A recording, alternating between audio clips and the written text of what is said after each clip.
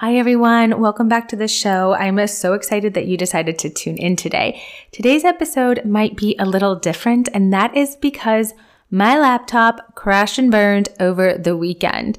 Now, fun story, I bought this laptop that I'm currently using to record this podcast on about 2 or 3 years ago at one of those Black Friday deals. It was really cheap, and at the time, I didn't have a podcasting and YouTube hobby.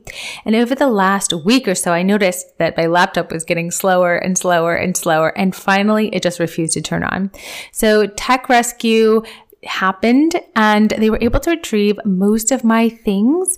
And luckily, a lot of things that I have been doing are now online, but I don't think we're going to be able to get the usual sing-songy introduction. You just get me, and I'm going to be talking about sleep today. But anyways, I wanted to give you the backstory that it's going to be time for a new laptop for this girl. Without further introduction, we are going to be talking about sleep, and particularly why sleep is so disordered or becomes really a challenge for women starting around perimenopause and into the menopause transition. We're going to talk about why that physiology exists. Then we're going to talk about some really good sleep hygiene tips that you want to make sure that you are incorporating into your routine even before you have any sort of disrupted sleep patterns. And then we're going to talk about some of the medications if you need to use, which I do recommend for sleep. All right, sing-songy introduction. Da, da, da, da, da. All right, back into the show. All right. Physiology of sleep. Now, there's lots of reasons that sleep becomes disordered in midlife. It's multifactorial. And while I surely think that women's fluctuating and changing hormone levels play a big role in that, the environment and the stressors that women face at midlife are unique and specifically challenging. And of course, anytime you have a life stressor, sleep can become less of a priority. The problem exists that once you develop poor sleeping patterns or a disrupted sleep pattern because you're trying to cope with your stress, this snowballs into months and then years and then decades of poor sleeping patterns. So if you know that that is you, or if you have good sleeping patterns, I really want you to take this episode to heart, because I really think at the crux of us maintaining and thriving through midlife and beyond is to have good sleep. Now, the goal for sleep is 7 to 9 hours of uninterrupted sleep. If you have a Fitbit or any other way of tracking, it's not a bad idea to start doing so that you can maybe get an idea of your sleeping patterns, maybe how many times you're waking up. And again, if you're experiencing anything like fatigue or sluggishness, weight gain, low motivation, or chronic conditions like high blood pressure or prediabetes, this could actually be stemming from a sleeping disorder or a poor sleeping pattern, or essentially lack of sleep, lack of good sleep. So start by tracking. Studies have shown that women live the longest if they get between 7 to 9 hours of sleep, and that our mortality or our lifespan goes down if we get less than that. And also if we get more than that. Now, you're probably thinking why, and that may have to do with comorbidities such as mood, mental health disorders, or depression where people are oversleeping. But certainly 7 to 9 hours is that gold standard that you want to achieve. Now, again, midlife is so stressful, and this is because of the sandwich effect. Women at midlife are usually sandwiched between not only children and parents, but also many other competing factors. So again, certainly the sandwich makes sense. If you have children or young children, or actually even adolescents or college children, they're going to give you big worries, especially as they're starting to grow and they have relationships or they have their own issues. And of course, certainly if you have aging parents on the opposite spectrum, they're going to worry you. Perhaps they're moving in with you. Perhaps you're now their primary caregiver. I've had several patients drive hours a day to see their parents, get them dinner, help clean their house, and come back home only to do the same thing at their house and just have little to no time for themselves. Worrying about finances is really common around this time. Of course, women are often, if you're working, you're, at the peak of your career, or you're working your way up the ladder to the peak of your career. So there's lots of work stress stressors. You may have a partner that you're helping to take care of, or that you're having relationship struggles with, pets, house, cars, all these things, they really, really come together at midlife, that perimenopause, menopause transition at the same time as our hormones are changing. And all of this can truly, truly affect our sleep. So there's physiologic changes. And again, those are those swinging hormone levels that I've been alluding to. In perimenopause, the average age of perimenopause is 47, but leading up to perimenopause and in perimenopause, those estrogen levels are declining, and your hormones, your sex hormones, your estrogen, testosterone, and then progesterone can really be swinging. And this can also cause some physiologic stress and sleep disruptions as well. So you really have this like two really huge whammies.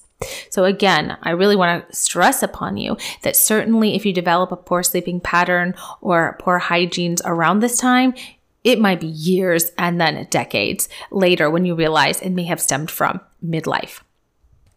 And then there's also certainly chronic diseases which can interfere with sleep that do tend to be diagnosed at midlife. Perhaps it's weight gain, and then there's sleep apnea. Perhaps you do have sleep apnea and you don't like wearing your CPAP machine because they're cumbersome.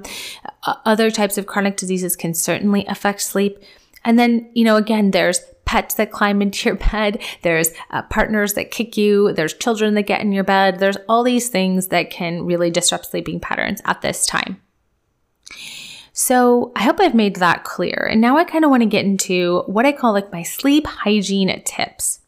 A lot of these you might know, but if I got you listening to this episode, I want you to take a good listen through some of these because some might be new and it's always just good to hear it.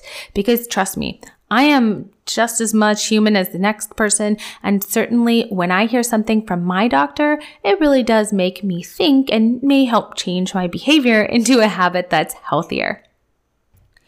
My number one sleep hygiene tip is to remove the TV from your bedroom if you have one. Remove the TV. I know.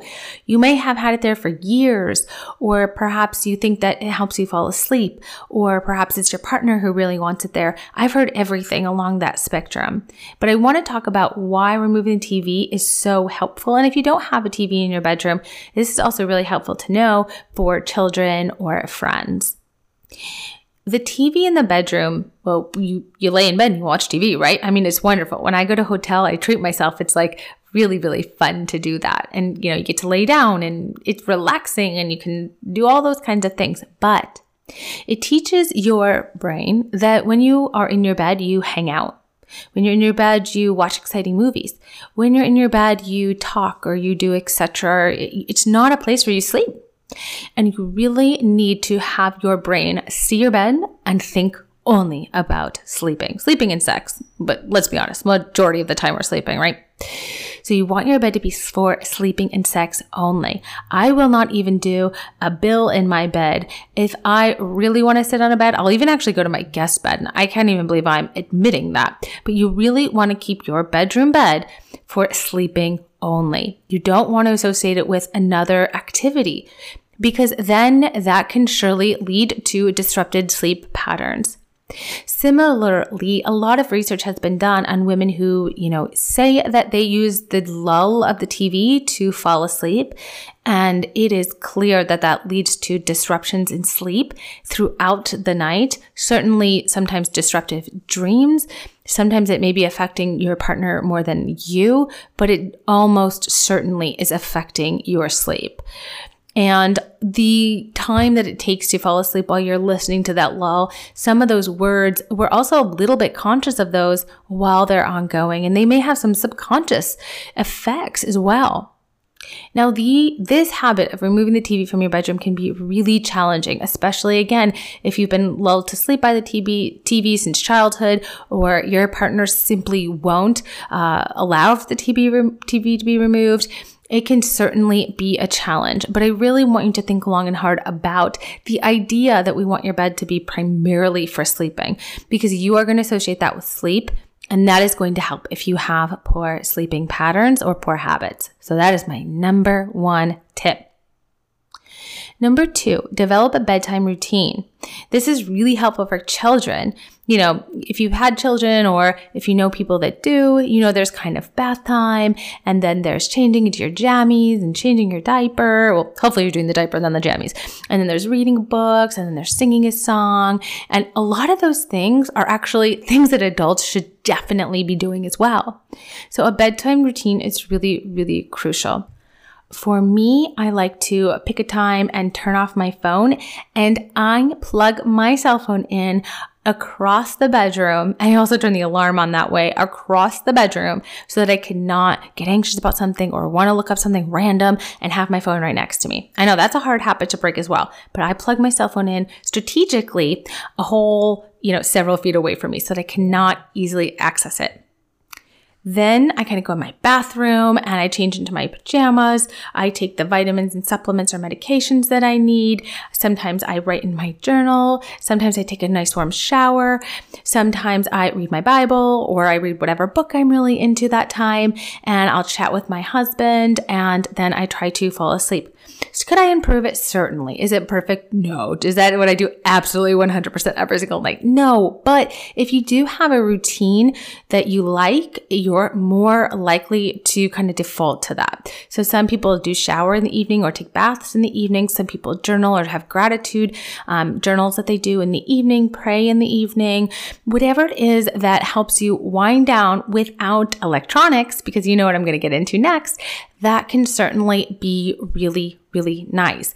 Before I get into removing electronics, which you know I'm going to say, another thing that I want you to get in the habit of, so tip number 3, is not having your worry period be at night. Now, this is a little bit like doing behavioral therapy on yourself. And the more you practice this, the better this will get. So when you have an intrusive thought about that meeting the next day, that presentation that you have to do, that talk you need to have with your daughter, whatever it may be, you say to yourself, aha, you know what? I don't worry before bed. It's just a new thing that I'm doing.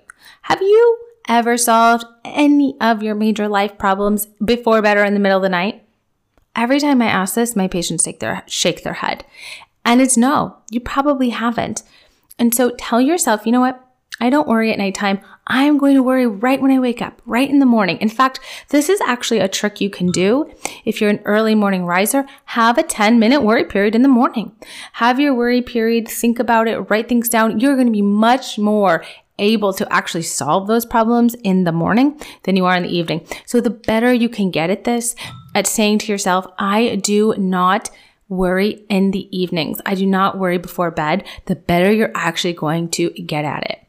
And I like to do fun things with my brain at night. So one trick I've had is I start to think about all the places that I've lived or all the people that I've known, or wonder what has happened to an old friend, what I would say if we met at the airport, etc. Think of things that are really benign, things that are not going to make you really stay up and sweat. Don't think about all of those things because they're not going to help you sleep. And if you can't sleep, you're not going to deal with them very well the next day. So this one does take practice, but I know you can do it if you get better at it. So of course, tip number 4 is going to be reduce the screen time.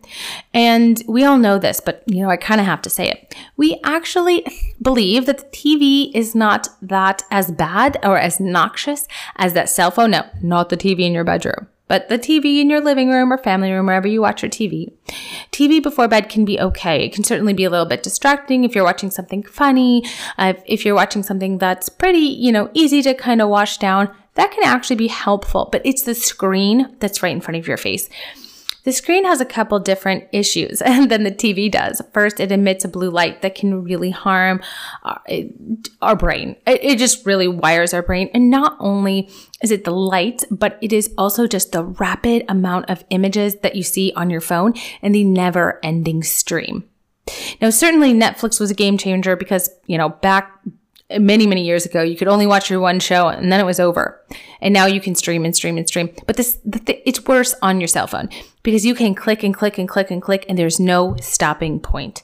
There's literally no stopping point to your cell phone. And that is the big problem. Time will go by too fast. You will be overtired before you know it. And you can't detect when you're overtired. And that can be a big problem that being overtired can actually harm you from falling asleep, and I'll talk about that in a second. So you certainly want to put those cell phones and tablets and laptops away. And if you are watching a show, make sure it's not in your bedroom and make sure you have a stopping point for it and be as good with that as you can. Tip number 5 is going to be create the best sleeping environment that you can. So that's going to be blackout curtains, keep the room cold. That usually helps to keep us asleep. So actually, I usually recommend 65 degrees. And many of my patients say they keep it much colder than that. But it can be a struggle if there's a partner in your room who doesn't want the same temperature. But keep your room cold, keep it dark. You can do some white noise. Remember, all things that little kids also we do for them, do for yourself. All right, so those are really my big sleep hygiene tips.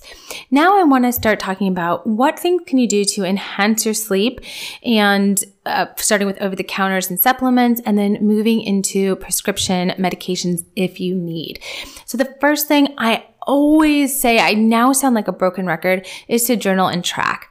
I say that for almost everything, but if you are having a sleep problem, journal and track. Is it every single night? Is it most nights? Is it trouble falling asleep? Is it trouble staying asleep? What is your sleep hygiene like? Really journal and track, because it's going to identify for you gaps that you can improve on your own if you are persistent. And the reason to be persistent is so much of sleep is our hygiene, is our habits, is our behaviors. And those do take time to not only identify and recognize the gaps, but to make changes. And if you can implement a lot of the changes that I have gone through in this episode, then certainly if you're still having problems, that's when you should most definitely talk to your healthcare provider. Now, in the meantime, there are definitely some safe things that you can try over the counter. The first and one of my favorite things, if you've listened to any of my other episodes before, is magnesium.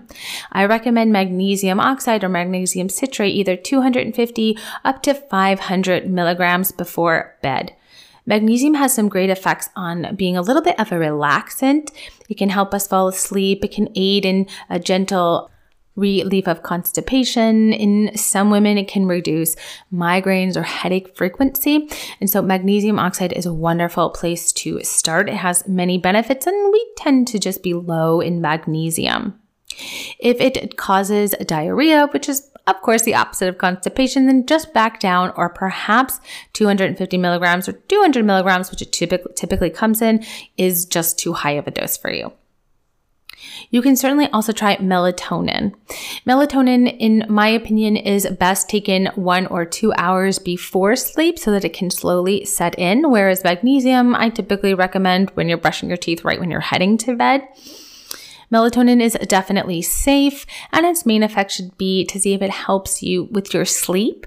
You can certainly take magnesium and melatonin together, and that is certainly okay. In terms of over-the-counter sleeping aids that you might find, if you look at the back, if you look at the bottle, it most likely either has 1 or 2 of those components in them. A lot of sleepy teas also might have those components in them. Things that I want you to avoid are the Benadryl family. So if you're putting yourself to sleep with either Benadryl or Tylenol PM, which is an antihistamine, those things can be not so great for you.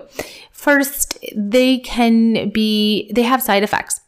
Antihistamines can cause dry mouth, they can cause constipation, and they might cause some fogginess the next day. So certainly if you are relying on those, we've all been there, and you should talk to your doctor about that, because there may be other options, and that could lead to poor sleeping patterns as well. If you're sleeping in too long because those are making you too sleepy, and then at night you're having that trouble falling back asleep again, a bad cycle can ensue. So you do want to avoid those, Tylenol PM, Benadryl medications. Now, what other medications are there that help with sleep? Well, you all know by now that I am a menopause expert. And so let's talk a little bit about the use of hormone therapy and its role in midlife sleep.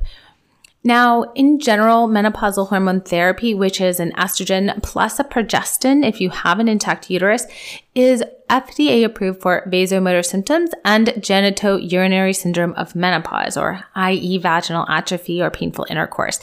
And those are the things that it's mainly improved for, as well as osteopenia or preventing fractures. Now, things that is not approved for, but clinically we do see help and improvement with, is mood and sleeping patterns, sleeping disorders. So this is where the delicate art of menopause consulting comes into play. And certainly if these are awakenings from hot flashes, or you're having hot flashes during the day, and these are kind of in a constellation of what looks like to be perimenopause or menopausal symptoms, then sometimes there is a role for estrogen or estrogen plus progesterone if you have an intact uterus. Now, how does the estrogen necessarily work? Well, we're not entirely sure. In terms of the physiology of hot flashes, which many women are concurrently having at the time that they're having all these sleeping problems, the physiology of hot flashes, as we know, is that the thermoregulatory zone in a woman's brain really decreases its threshold for ambient changes in temperature.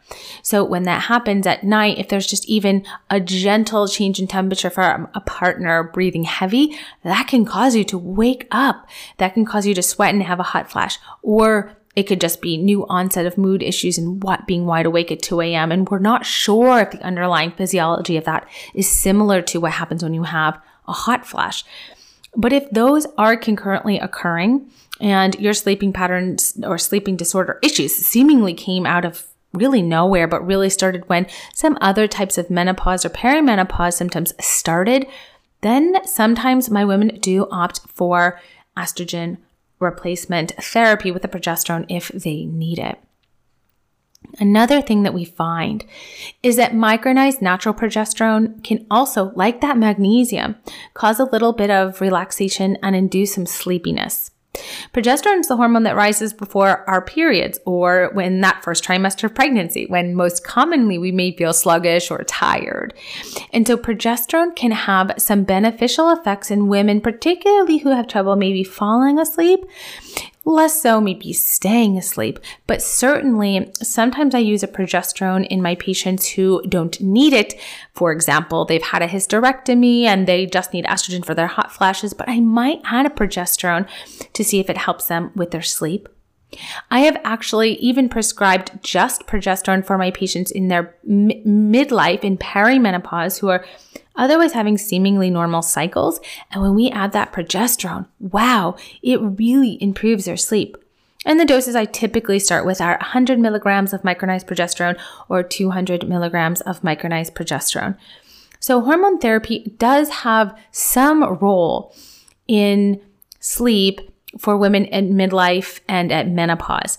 And because it's not FDA approved necessarily just for sleep, I typically also gauge a history from my patients of if they're also having concurrent hot flashes, osteopenia, mood issues of menopause, those types of other symptoms, to see if I can wrap this in a nice little package, a nice little bow. What else can you use if you are moving on into the medication realm and now we're stepping out of hormone therapy? Well, there are some medications that certainly can help with sleep in the SSRI or SNRI class, and those are just fancy ways of saying selective serotonin reuptake inhibitors or antidepressants. Now, it's not that we think you're secretly depressed and we're not telling you. It's just that at low doses, sometimes they can either have a relaxant effect or a calming effect, especially too if you're someone who gets into bed and you, quote, can't turn your brain off.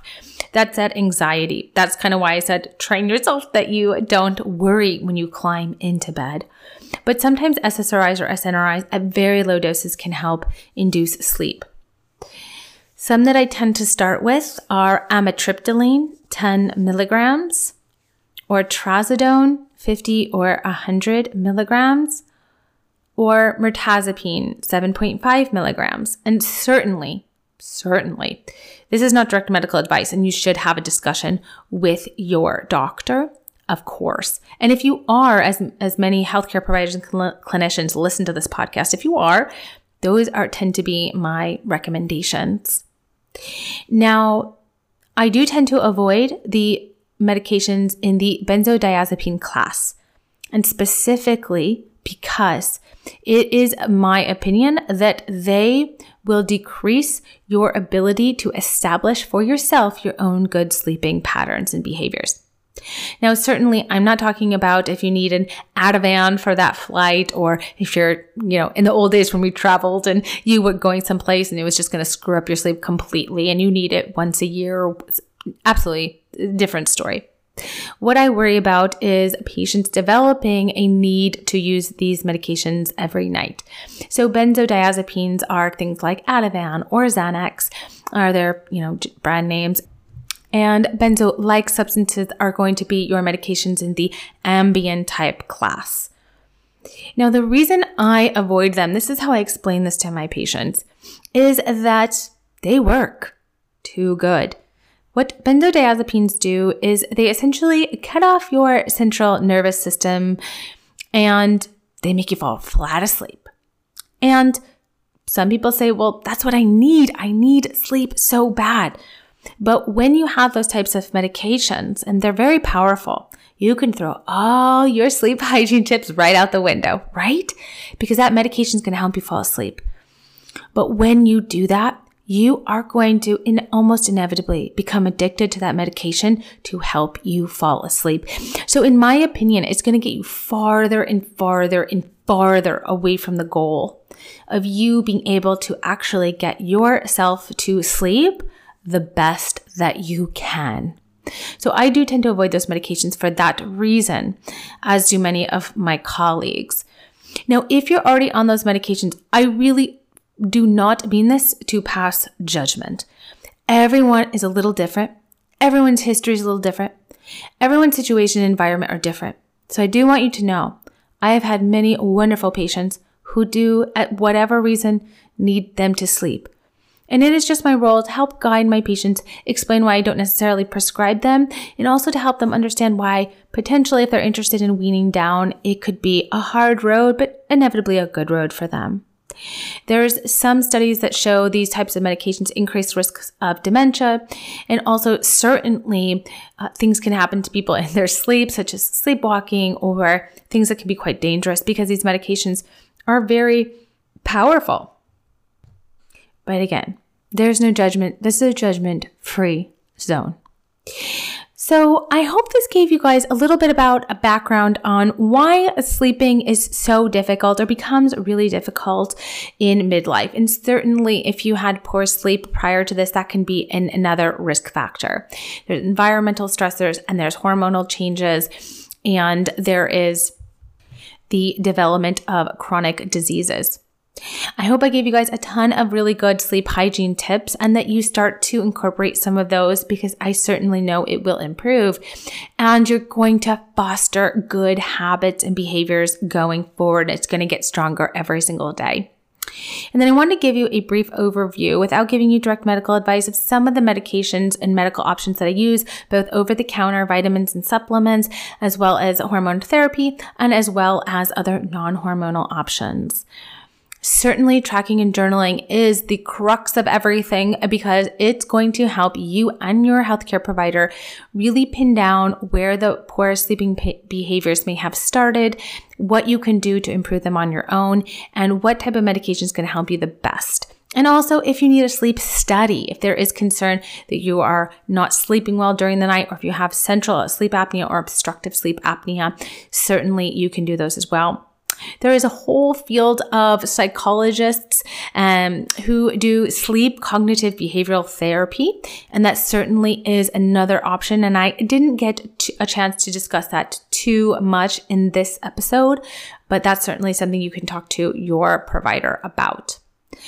Well, thank you guys so much for listening in. Hey, if you have a chance to write a review or send in a star for the podcast, I so deeply thank you for that. It really is helping this podcast become one of the top women's health podcasts in the United States and actually across the globe. It's so fun to take a look at my statistics and see that people are listening to this in Ireland and Australia and the UK, and it's so cool to see. So thank you guys from wherever you are.